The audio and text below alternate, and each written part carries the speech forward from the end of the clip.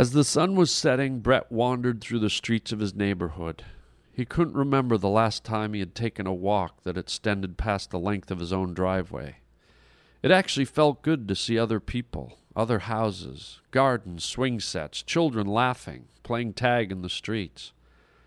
Brett was disappointed in himself for not making more of an effort, not just in his wife and children's lives, but in his own. How pathetic that he had never even walked around his own block. After about an hour, the sky was a wash of pink and violet.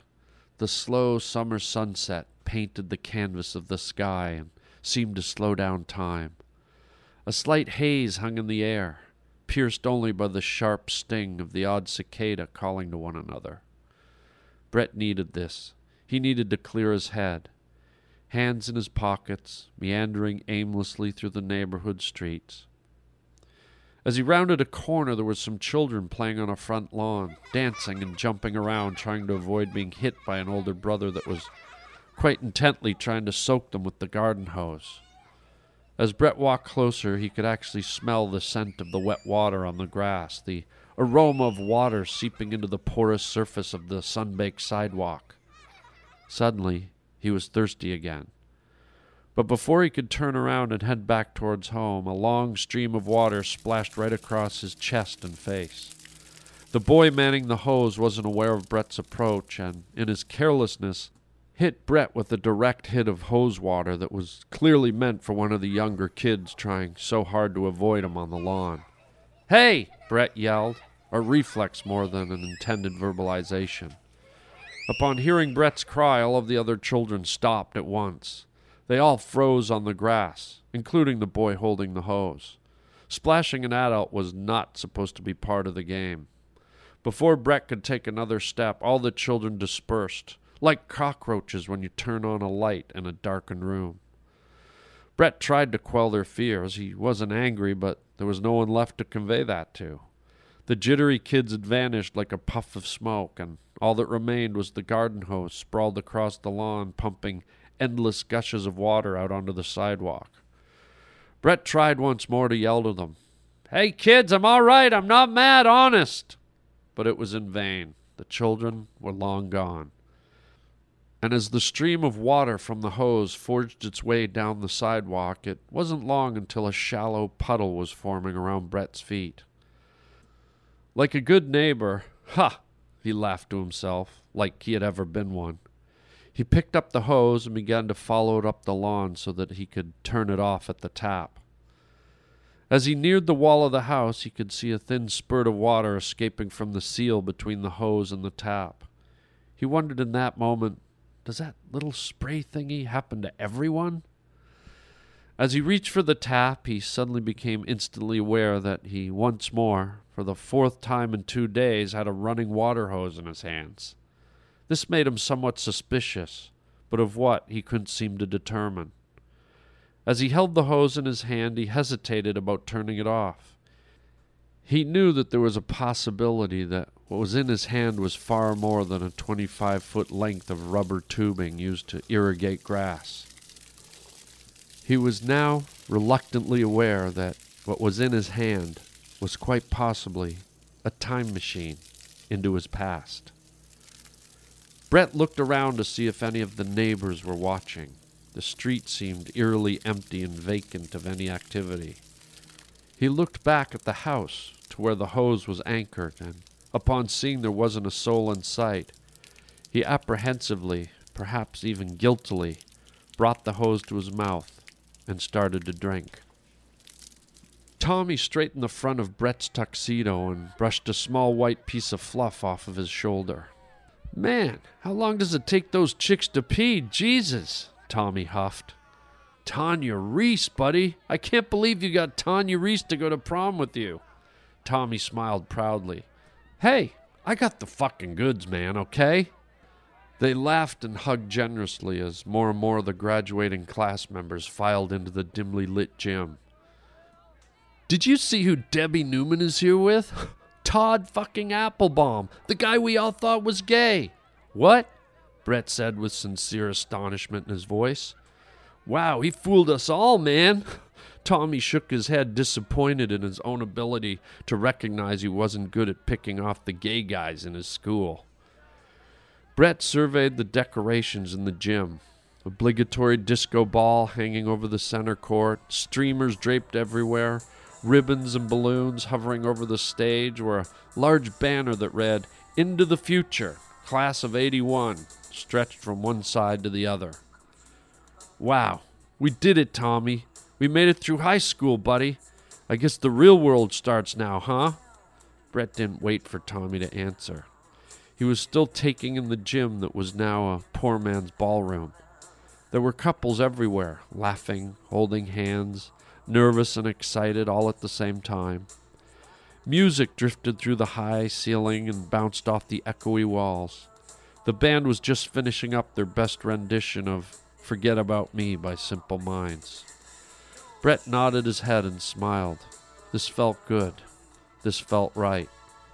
"Hey, here they come, buddy!"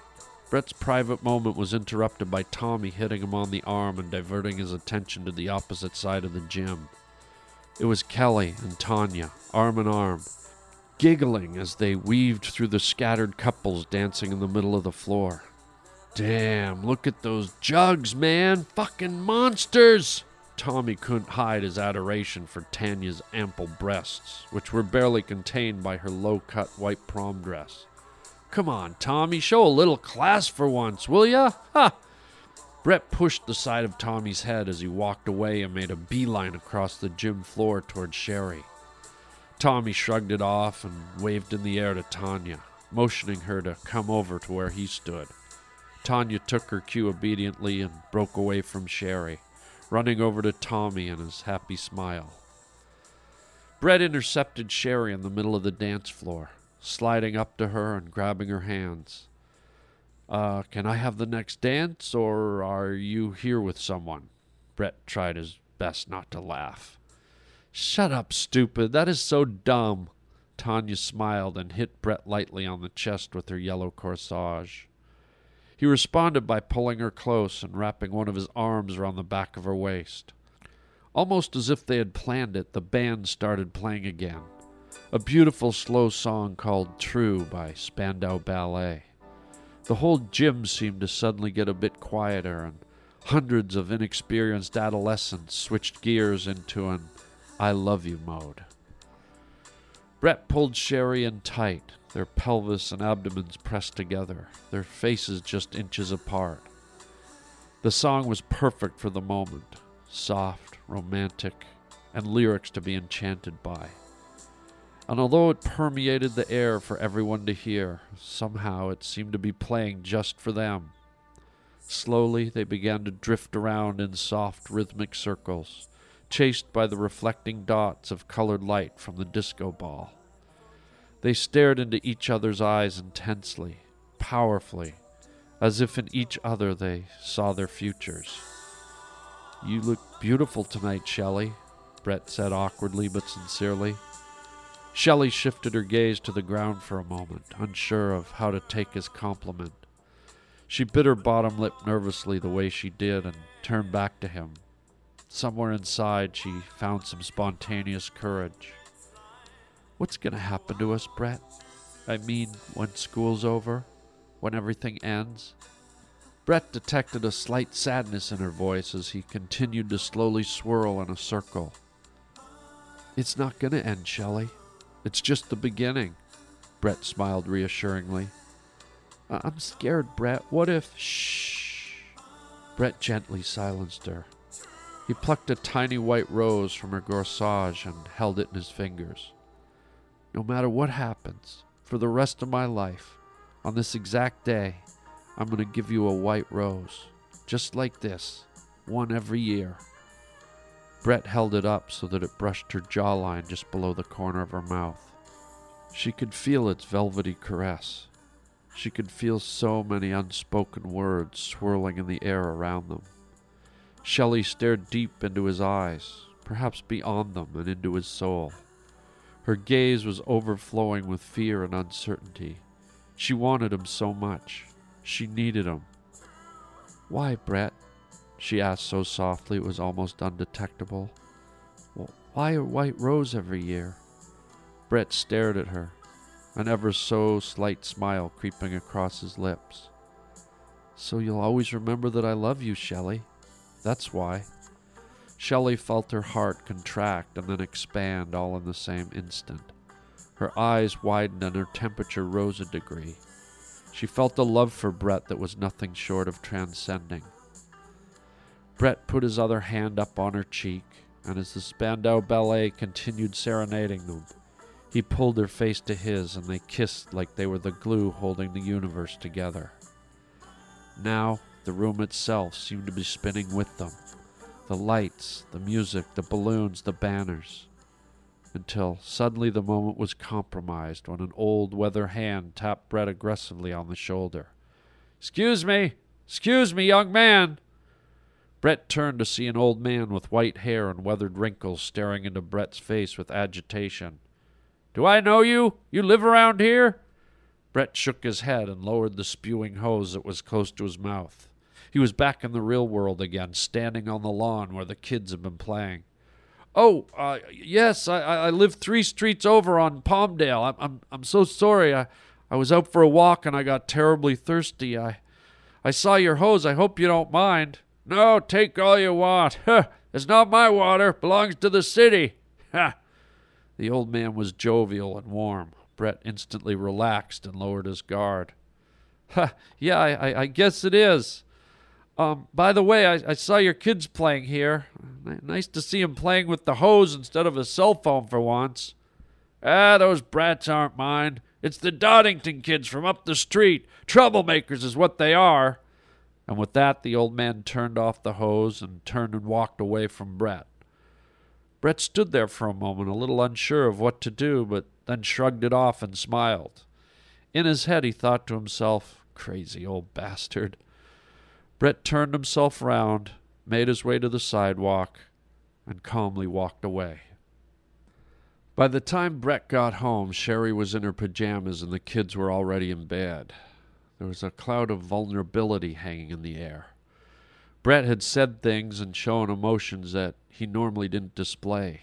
He was uncomfortable in his own home, and Sherry could sense it as she greeted him at the front door. "How was your walk, baby? You okay?" Visibly drained of emotion, Brett nodded his head. "Yeah, I just want to lay down." Sherry leaned into his chest and made herself small. "Yeah, me too. Let's go to bed." She muzzled him with her body just a moment longer and then ascended the stairs. Brett followed a few steps behind until they landed on the upstairs hallway. As they stepped quietly past the children's bedroom door, Brett stopped. He pondered. "Hey, go ahead without me. I'll be just a minute." Sherry looked at him confused.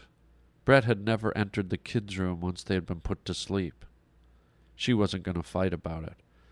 "Okay." Sherry cracked a slight smile of approval and turned down the hallway towards their bedroom. Brett hesitated at the kids' door, unsure of why he stopped. After a moment, he gently pushed the door open and stepped inside his son and daughter's bedroom. He was immediately immersed in their scent. The smell of his own children permeated the room. It was soft and fresh, almost like laundry detergent, he thought to himself. Careful not to step on any of the toys littering the floor, Brett's eyes strained in the darkness to maneuver to his son's bedside.